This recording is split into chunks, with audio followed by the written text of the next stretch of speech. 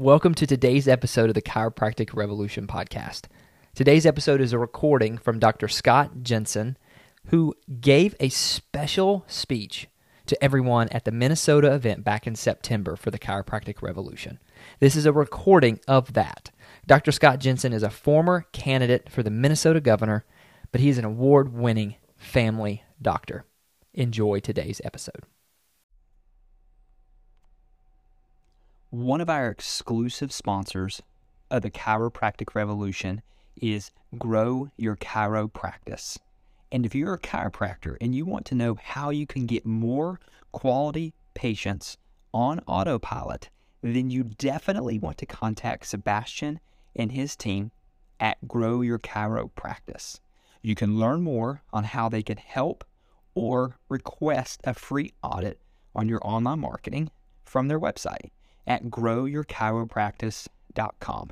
Again, that's growyourchiropractic.com.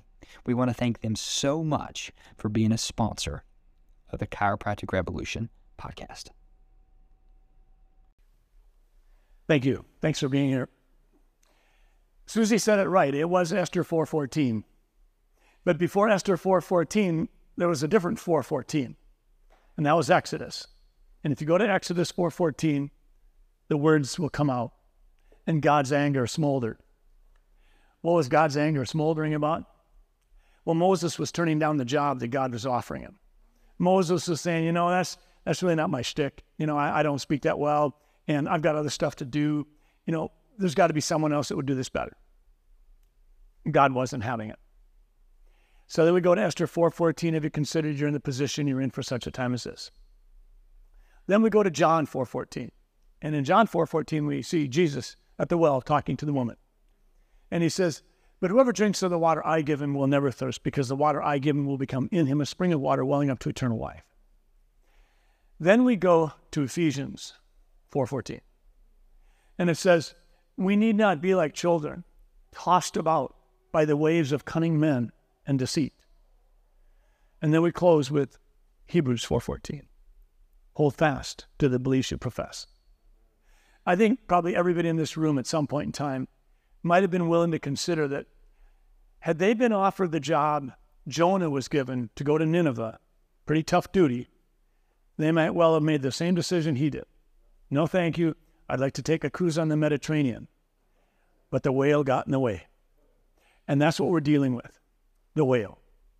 And if we don't recognize what the whale looks like, we are not going to be able to fend for ourselves and our posterity in the days and the years to come. That's why I'm here today. I want to talk about what happened to us, not just over the last year, but over the last 3.5 years. Not just in regards to COVID, but what happened to us in our essence. What happened to us in the way we dealt with one another. Because it was abrupt, it was sudden, it was treacherous, and at some level it was heartbreaking. So let's go back. At the beginning, in April of 2020, I had no idea that I was going to occupy some central role in, quote, being this whistleblower. I'm no whistleblower. I'm just a family doc in the trenches who thinks that for a long time it's been the chiropractic profession and related professionals that have carried the banner telling patients, not only are you able, but you should be your own best champion of your healthcare. That has not been a Western conventional, if you will, axiomatic thing that we go by. In the world I was raised in, it was more, I don't have time for your questions, so listen to what I got to say. I'll see you again in 3 months, and move on. So at the beginning, 3.5 years ago, when I raised my hand and said, listen, you're asking me to do something different with death certificates. I've never done this before. I was the vice chair of the Health and Human Services Committee. I was in the Senate. I had a good working relationship with Jan Malcolm. I had no idea what was to come. I simply said, if you're going to treat influenza, pneumonia, or asthma as a contributing condition, then you have to treat COVID the same way. You cannot take a stage 4, end-of-life, hospice, colon cancer patient who in the last 24 or 48 hours of life happens to be exposed to someone who, after death, after the patient's death, this grandson or nephew was identified as having COVID. Patient was never tested, never thought to be tested. But to put down as the cause of death COVID for that colon cancer patient was just wrong. I didn't get any satisfaction from the Department of Health, but I did develop the opportunity to have a new pen pal, and that's the Minnesota Board of Medical Practice. 2 months later, for the first time in my career, I was being investigated. My ability to take care of patients was being called into question because I had not followed the rules. So what really did I do that was so remarkable? I simply was skeptical. And I was raised as a skeptical kid in our household in Sleepy Eye, Minnesota. Our country has always been a skeptical country. Our founding fathers were skeptical of our ability to live long-term under English rule without adequate representation. They did crazy things like tea parties in the Boston Harbor and things like that. But we are a skeptical nation. Sometimes we might want to present ourselves as being more altruistic. But I think it's better just to be brutally honest. We have compulsory education, not because we're trying to be noble, but it's because we're selfish. We know that if America is a nation where everybody has some ability to read, write, and do arithmetic, that will make us a stronger nation. That will give everybody the opportunity to dream about starting their own business, doing their own thing, writing a contract, signing a contract. We know that. So let's dispense with trying to create altruism out of simply rational common sense. I am a skeptic, and I suspect you are as well. And that's what we have to lift up. A skeptic asks the questions. A skeptic understands that frequently more will get done with the ideally placed question than the pontificated answer. But what was the reason we have to be skeptical? The reason is because the entire linchpin of what's gone on in the last 3.5 years, without question, was censorship. What is censorship? Well, if you look it up in Webster Merriam, you can get all kinds of descriptions. But I would tell you this. It's squashing something you don't want to see the light of day. That's what censorship is. That's why I'm suing the Minnesota Board of Medical Practice. They don't get to do this. And Keith Ellison doesn't get to tell me and you that he's not going to abide by the Public Data Practices Act, whereby I get to know what went through his office in terms of having my name on it. If he was being queried by the Minnesota Board of Medical Practice as to whether or not I had been guilty of something, that they could go after me. If he was questioned on that, then he's part of it. And he has told us, I'm not going to comply. I'm not going to comply with the Minnesota Data Practices Act. I'm not going to comply with the act in Minnesota that resembles the FOIA Act federally. And we said, yes, you are. And that's why we're suing Keith Ellison personally as well. So we've got 2 lawsuits going forward right now. I think a lot of the reason that people came after me 6 different times, 20 different allegations, was they want me scared. Well, here's the problem. The key ingredient to the lawsuit that I'm bringing against Keith Ellison and the Minnesota Board has to do with free speech versus conduct. The Minnesota Board of Medical Practice has every right to evaluate and investigate as to whether or not my professional conduct in the care of patients meets the standard. But they do not have the right to tell me that I can't express my opinion on a Senate floor or at a governor's campaign event or whatever in terms of whether or not a 5-micron pore mask can hold back a particle that's 1/50th the size of that. I am too skeptical to buy into that, and I don't think that you can put a chain link fence up in your backyard to keep the gnats out. And that's what they were basically telling me I had to buy into. So we need to understand that, if you will, censorship was literally the linchpin for everything they were doing. They wanted to kick aside the Constitution. They wanted to say that I don't get to tell people why it's so important that we be honest about what the cause of death was. Representative Mary Franzen and I did an audit in the end of 2020, and we found death certificates whereby someone had died as a result of a motor vehicle accident, and yet it had COVID-19 as a cause of death. This was wrong. But what allowed that skepticism that I naturally come by to be so squashed and censorship to be so important to the people who didn't want me speaking up?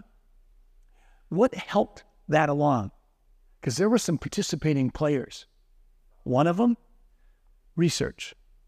The medical research that was done from 2001 to 2020 in regards to SARS-CoV-1, which afflicted about 10,000 people. That research for 20 years had demonstrated several things. You didn't hear about some of them. You didn't hear that 85% of people that had SARS-CoV-1 still had antibody protection 5 years later. You didn't hear that 85% of people had that kind of lasting natural immunity. What you heard was that natural immunity wasn't a real thing, and that's why you had to take a vaccine.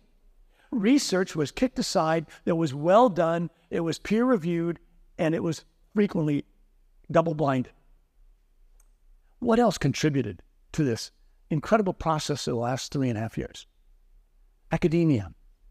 Where were our university professors? Where were our scientists saying, we need to have a conversation about this? How is it that Tony Fauci and Mike Osterholm can tell us in January of 2020 that for heaven's sakes you don't need to wear a mask? That's not going to do anything for you.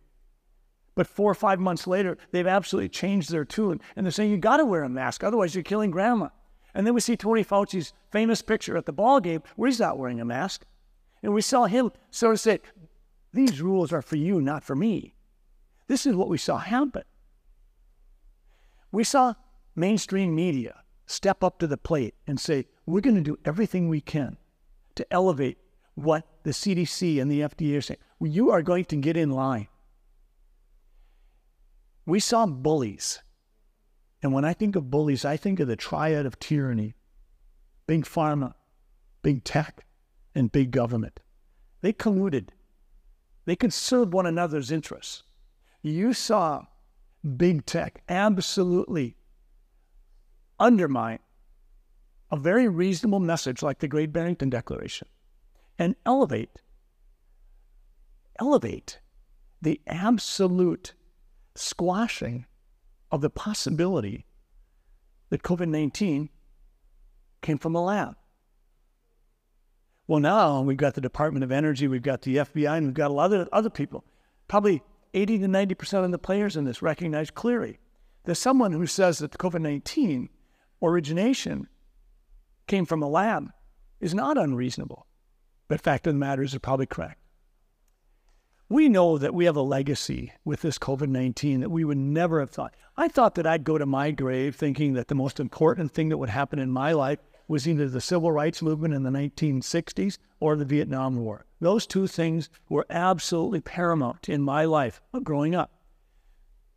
Well, I'm certainly not underestimating at all those events in my life, but I'll tell you, what COVID-19 did to our families, our businesses, our neighborhoods, this is a legacy we won't get over for centuries. We'll look back on the humankind's history. We saw lockdowns of businesses, locking in of nursing home patients into a facility that was infested with virus that was moving around. And these people died horrific deaths. We saw children locked out of their schools. We saw children locked out of the one place where they might feel safe. We saw this go on over and over. We saw the overdiagnosis of COVID-19. All we had to do, didn't have to test 2 out of 3 cardinal symptoms. Shortness of breath, cough, fever. You got 2 out of 3, you got COVID. What was the benefit of that? If it's COVID, everything's paid for. It's on the house. Don't have to worry about your patients. Don't have to worry about how big the bill was. You can even add on a little bit if you want. You can do tests you don't need to do. Bottom line, if it was COVID, it was paid for. If it was COVID, the hospital was paid. If you had enough COVID in the hospital, if you hit 161 COVID diagnoses at the end of the discharge when you did the discharge summary, 161 between January 1, 2020, June 10th, 2020, you got $77,000 per patient on top of what you've already been paid. We had 12 systems in Minnesota that collected millions and millions of dollars. We had many other systems that didn't know those rules existed. They didn't even know what rules they could play by. We saw natural immunity be disparaged. We saw the goalposts being moved. Remember the axiom? Flatten the curve. Don't overwhelm the healthcare facilities. Don't overwhelm the healthcare facilities. Flatten the curve over and over again. We saw modeling that was ludicrous. We saw modeling that was done and contributed in a significant way by people who had never done modeling before. 22, 23-year-old people that were saying, hey, you want to spend the weekend working with us on these models? We saw mask mandates that didn't make any sense at all. They defied common sense, and the Cochrane reviews have come out and said whether you wore a mask or not didn't matter at all. We had studies that showed that if you wore masks more often, you might have more COVID. We now have studies right now that are showing that if you got vaccinated, your likelihood of getting COVID was greater.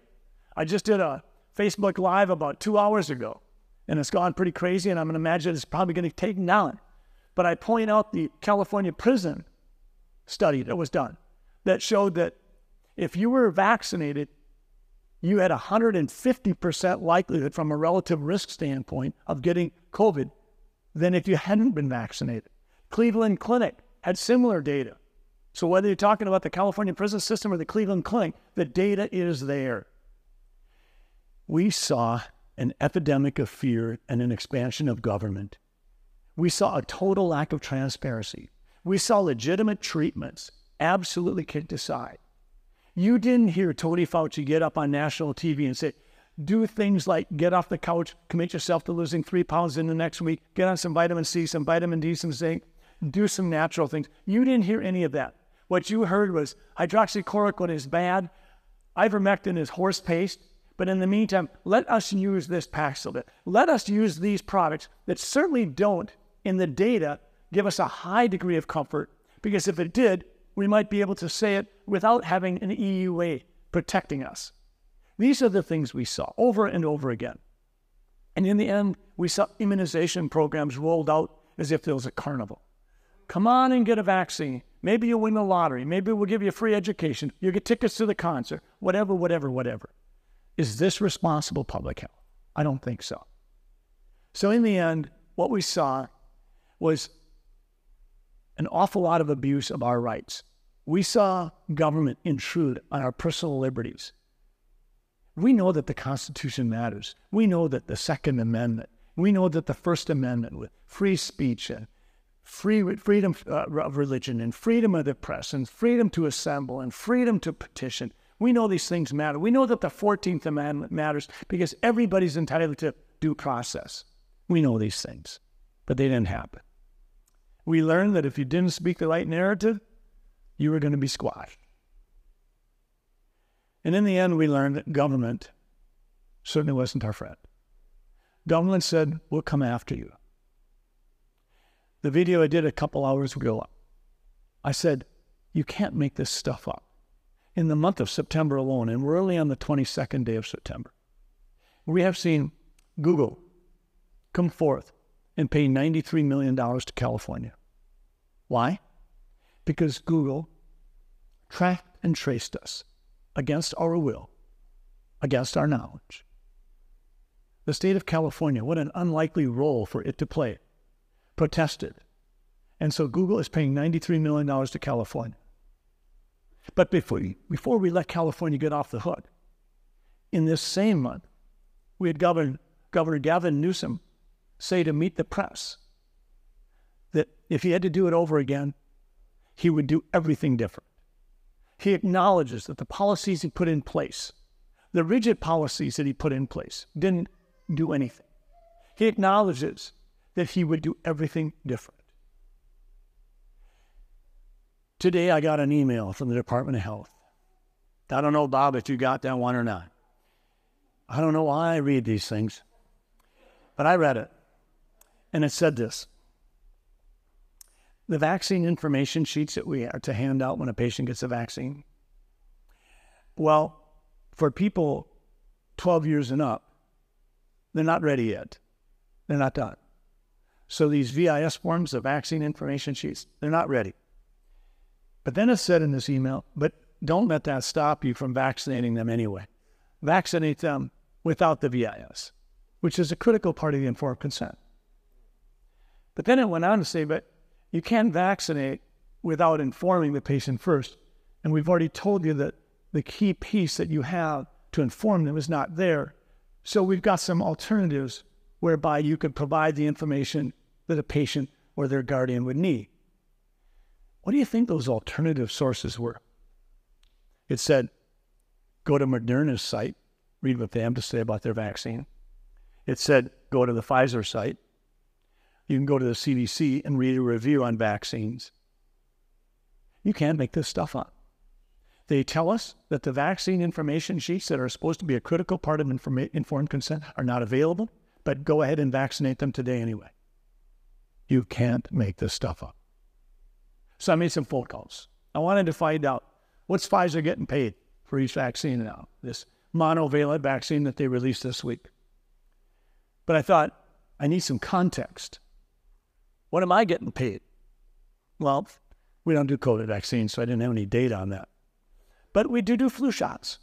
Done them for years, for a variety of reasons. And we get about $25 if you amalgamate the various reimbursements we get from commercial companies and Medicare. $25. Okay. So what's Moderna? What's Pfizer?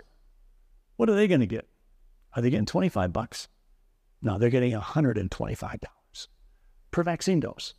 That's why Pfizer set all the records in 2021 for a drug company to make more than $35 billion in net revenues on a product for which they had no liability whatsoever. So this is why we're here today, because I think we understand at some level, if we don't understand what happened to us, what were the key factors, we won't be as ready next time. And it's unfortunate that even now we're starting to talk about next time. We're already seeing the ripples. I had patients in today, moms and dads, fearful that their kids were going to be mandated to wear masks in order to attend school. We may literally be on the next time before we've even finished with the last time. So we need to remember that the key to the whole thing was all about censorship. You can't let them squash your voice. And you have a voice. And when you put your voice alongside the voice of the people that you deal with on a daily basis, whether they be your patients, your colleagues, your family, the people you worship with, when you put your voice there, you can do so much more. Ben Franklin once said, if you wanted to try to undermine a country based on liberty, first thing you have to do is you have to squash voices. Edmund Burke said, the only thing necessary for evil to prevail is for good people to do nothing. You come to an event like this because you know that in the Constitution, it starts out, we the people of the United States, in order to form a more perfect union. We're not there, but we're going to keep on trying. And the way we do that is you keep elevating your voice, and we hang together, and we understand that at the end of the day, censorship is the one tool that big tech, big pharma, and big government will never let go of, and we can't let them. Thank you so much. Do me a favor. This is really important. Don't leave us yet. If you like today's episode, share it with your friends and your family or anyone else in the chiropractic community. If you're interested in becoming an ambassador, make sure to visit thechirorevolution.com. Select the ambassadors tab, read what you get when joining the community, hit the shop tab, and join the TCR community. Thank you so much for listening to today's episode. We will see you next time.